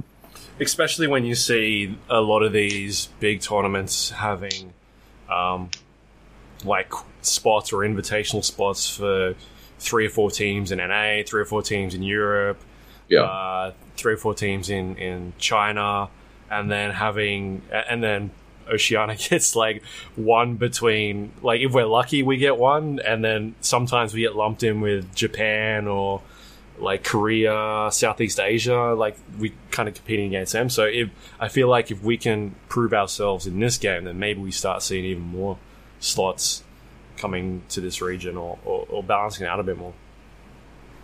Yeah, and like I think it will. I don't know. It'll just lead to way more opportunities. I can see some big stuff coming in the future if we make it big overseas. And I'm not saying like fuck. I'm putting all this pressure on now, but yeah, I don't know. I spy great things in the future for OCE Battle Royale for sure. Especially when these guys are playing some of the best, like me and you. They're of course bringing the game up. Like, you only get smarter by playing smarter opponents. They're playing the smartest opponents they can, motherfuckers. We've got fucking 200 IQ strats. There's a great tweet from Kleb about my 200 IQ strats. I haven't watched it because we're podcasting, but it came through, and I already know what happens, and it's very 200 IQ. Yeah, I don't know. It's cool. Anyway, congratulations to them for being invited, and I'm sure they'll fucking smash. Mm-hmm. Anyway, what's next? Yep. Next up, more esports stuff. The Rainbow Six Siege Invitational 2018 started this morning. Going through group stages at the moment. I think there's 3 days of group stages. And then main event starts over the weekend here in Australia. And we've got one team over there from Oceania, Mind Freak. Yep. Who have been doing pretty well locally the last year or so. Yep. I think it was you that mentioned it a while back, but they were originally an Xbox team and moved across to PC. They were at a previous Six Invitational. Yeah. As an Xbox team and moved across, although they've changed a number of their rosters since then. But one player moved across. Yeah. Well, like over time, they have replaced elements of their roster. Yeah. It's not like they just ditched all but one. Yeah.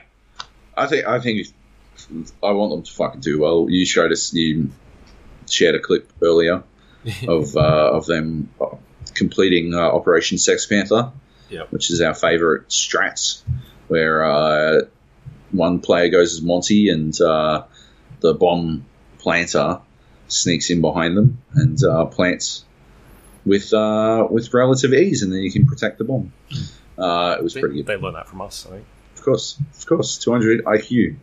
What are they supposed to do? How can they be stopped? Yeah. I don't know. Pretty tough group stage that they put Mind Freak in. There's two of the direct, I think it's 4 direct invites that got put into the Invitational, and 2 of them are in our group, which is a bit frustrating, but yeah. Yeah. I guess it's experience for these guys. They end up bringing a lot of this back, but yeah, I feel like there's some work to be done on the tournament format, which I would like to see. Now, I'm not a fan of, and I've talked about this before. I think they did it at Dota one year, where you have teams being eliminated in group stages, not being able to be on the main stage or the main event. I think it's a bit shit. It'd be cool if at least everybody could get up there and get to experience that, even if it's. I think what they've done in Dota recently is having it's best of one. If you're in the bottom of the the grouping stage, if you get out of groups and you're at the bottom, then you're playing this team and it's best of one. At least they get to experience something, or people that have bought tickets to go see their favorite team, whatever, will at least get to see them. Yeah. This maybe tournament will be a little bit different, but yeah, it'd be cool if everybody got to play on the main stage at some point.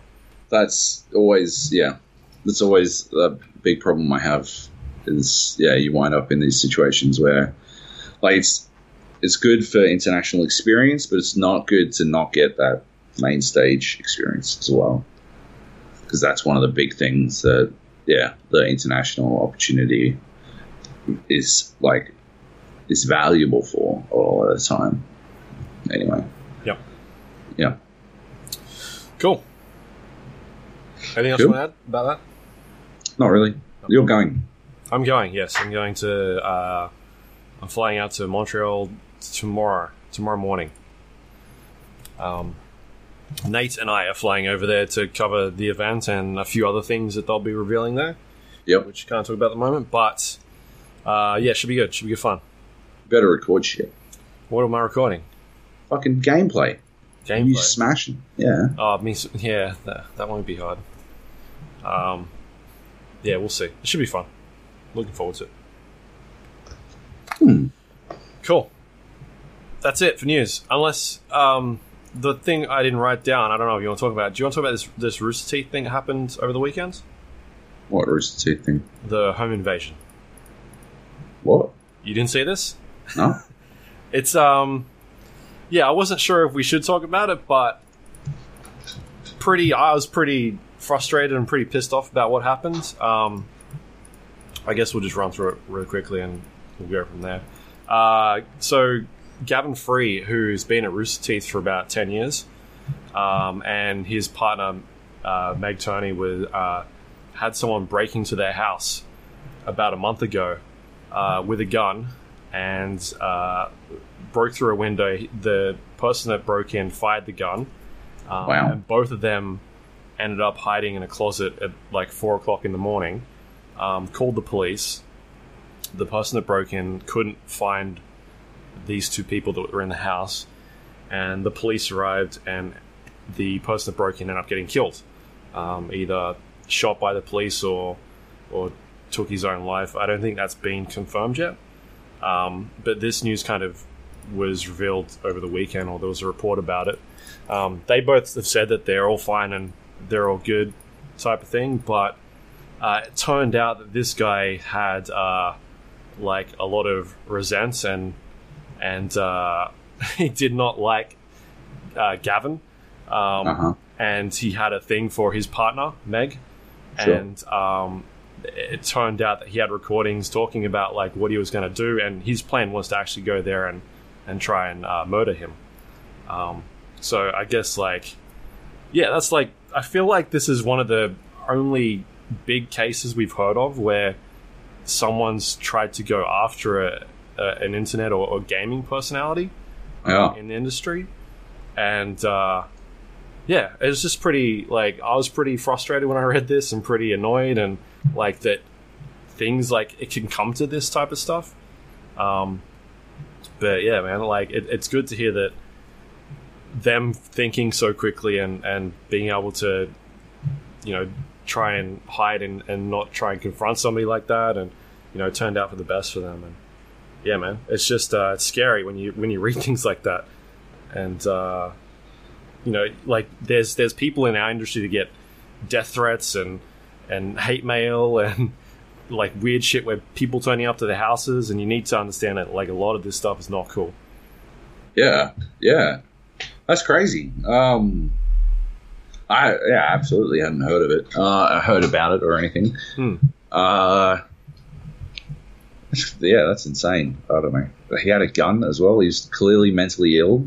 Yeah, and he had a gun. That's a bummer. I mean, it's good they're safe, and yeah, it is good that they were able to think quickly and survive. Yeah, that's awful though. Fuck no. Yeah, it's pretty horrifying news to read. Holy shit. Anyway. Didn't want to end on a bummer, but that's where we were. We've still got questions and stuff. Yeah, we can do that. Jesus Christ. Yeah, okay. Questions. Baz writes.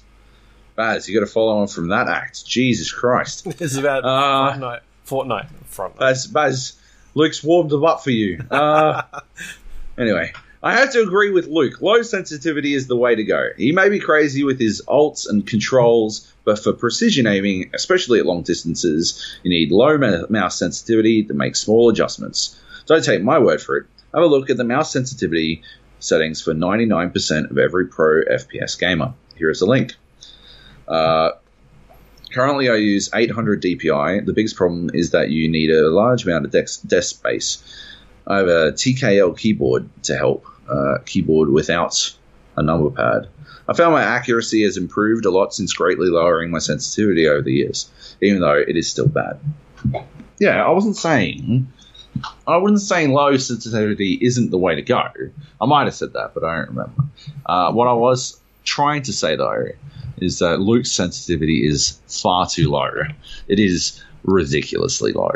It is goofy how low it is. Yeah.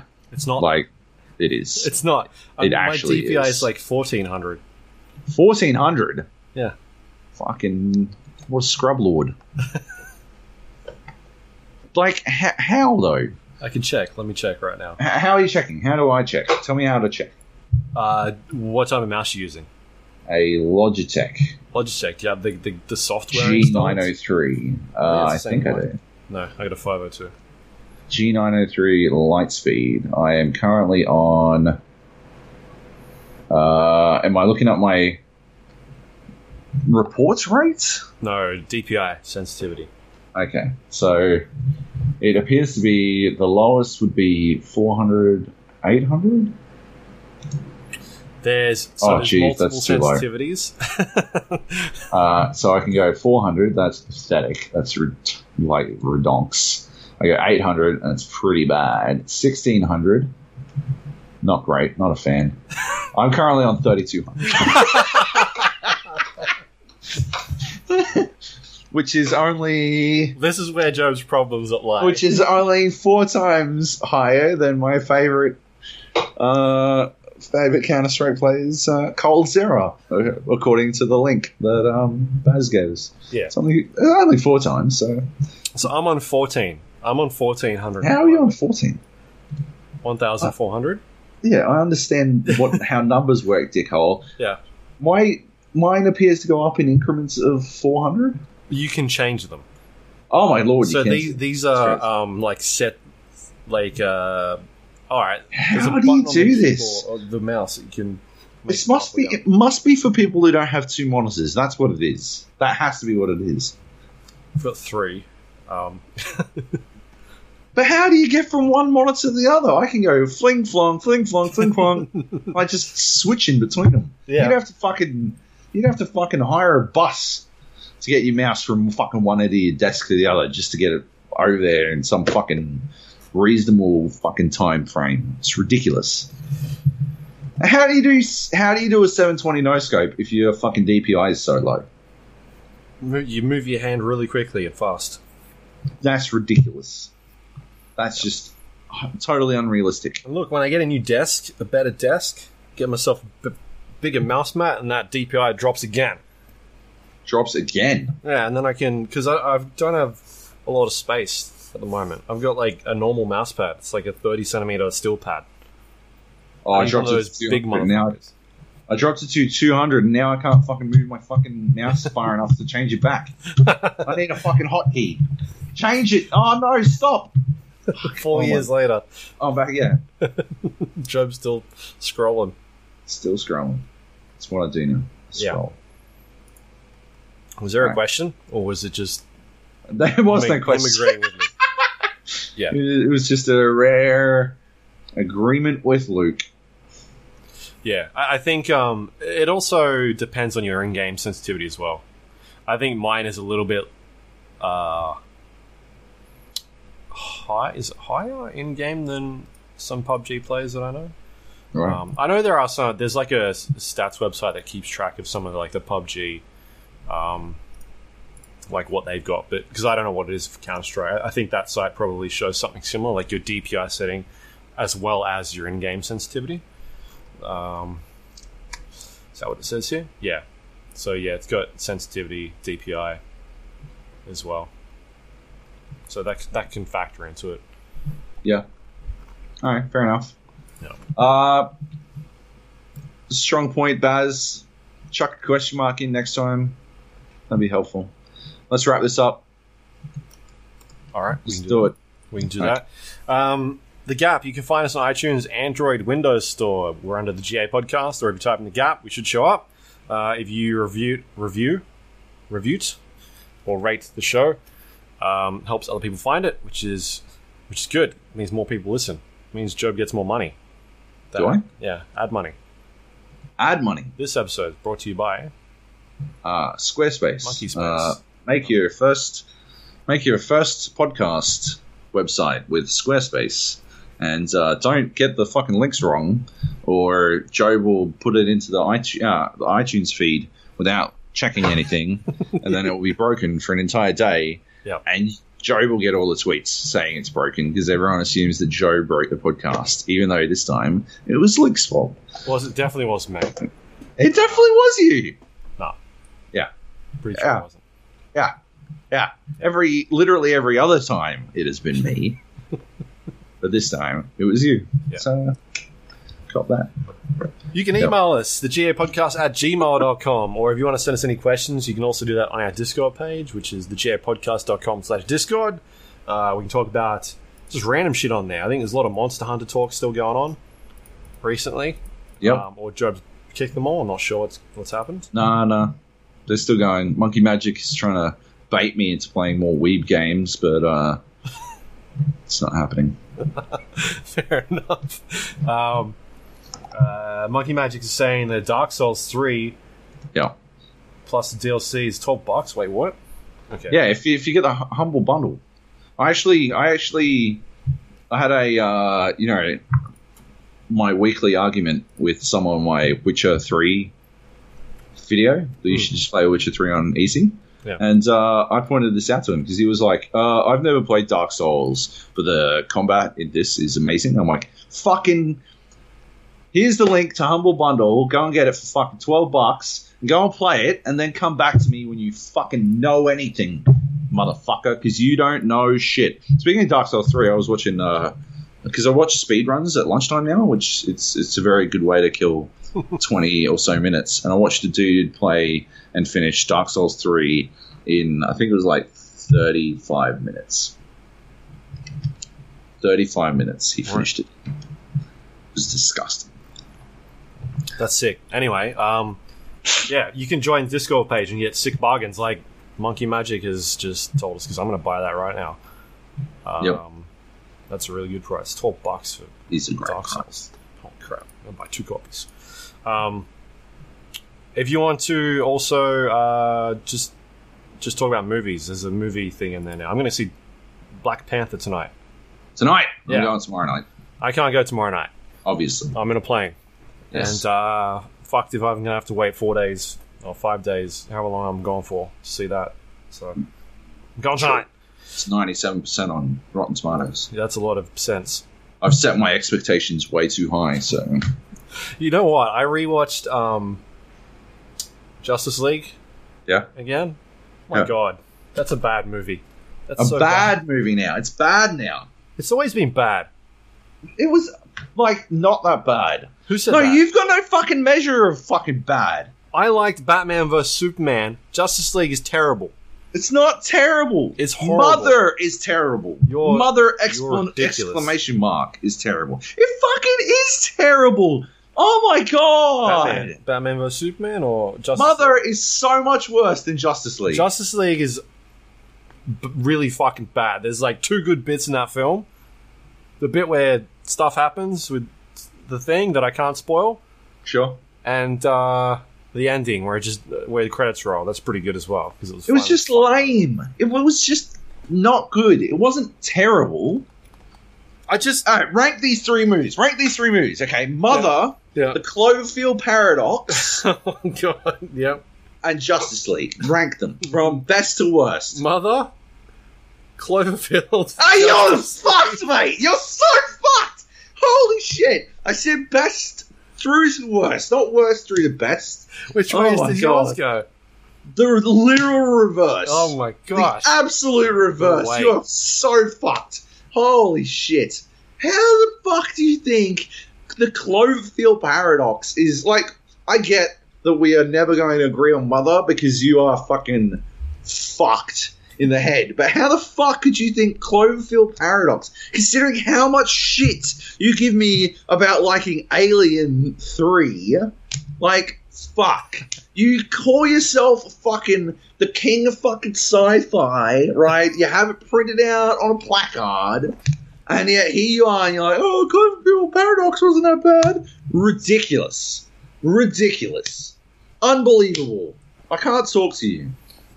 I didn't have to pay $20 to go see Cloverfield Paradox. It was just there. So it was free, and that makes it good enough? Because I didn't pay to watch Mother.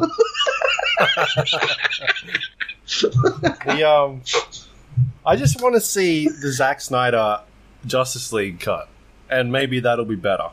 I don't like whatever Joss Whedon did to that film. Yeah. I like Joss Whedon. I don't like what he did to that film at all. Look, it wasn't, like I said, it was not good, but it wasn't worse than either Mother or the Cloverfield Paradox.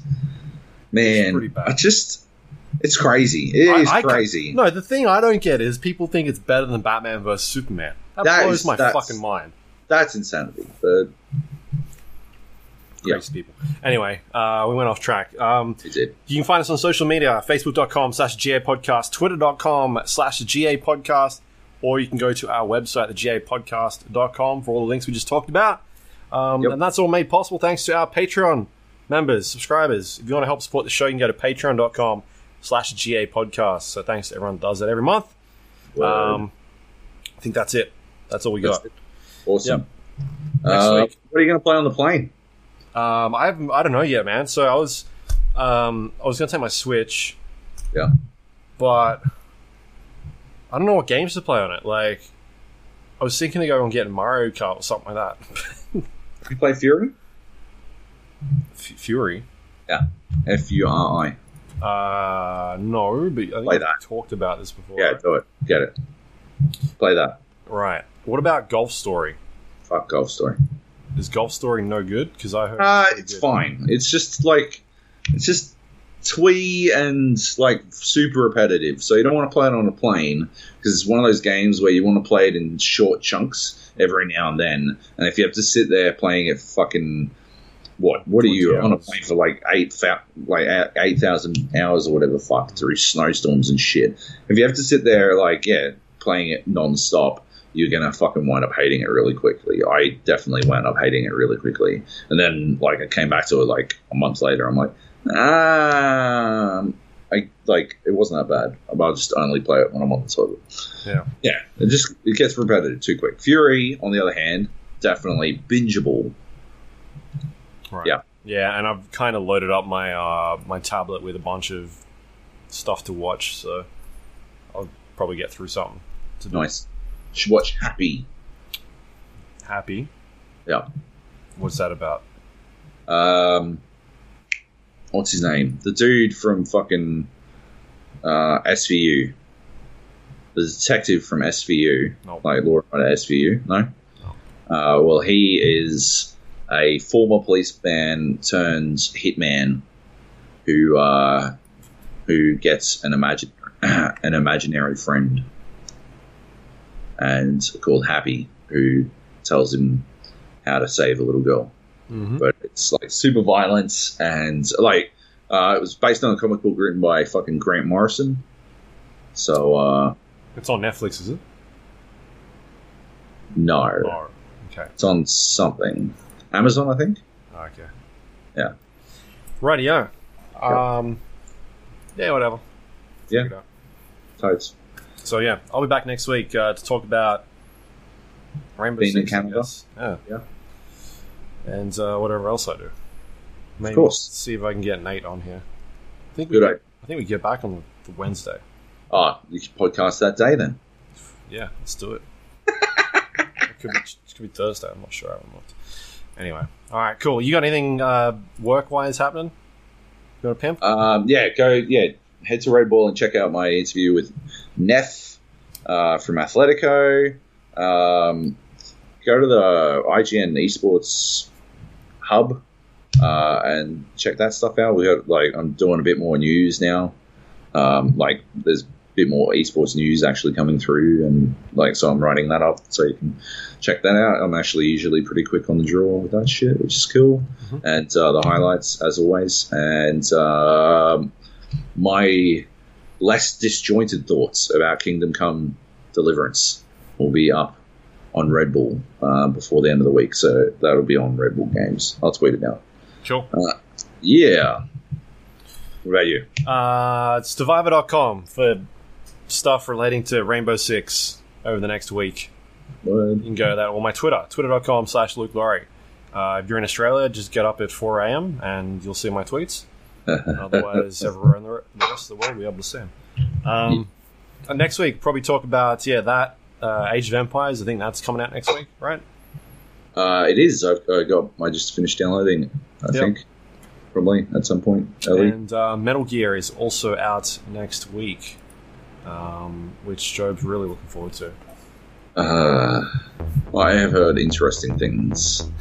I will check it out. Yeah. But yeah. Cool. All right. Well, that's it. Thanks everyone for listening. Word, thank you. Next week. Peace. Bye.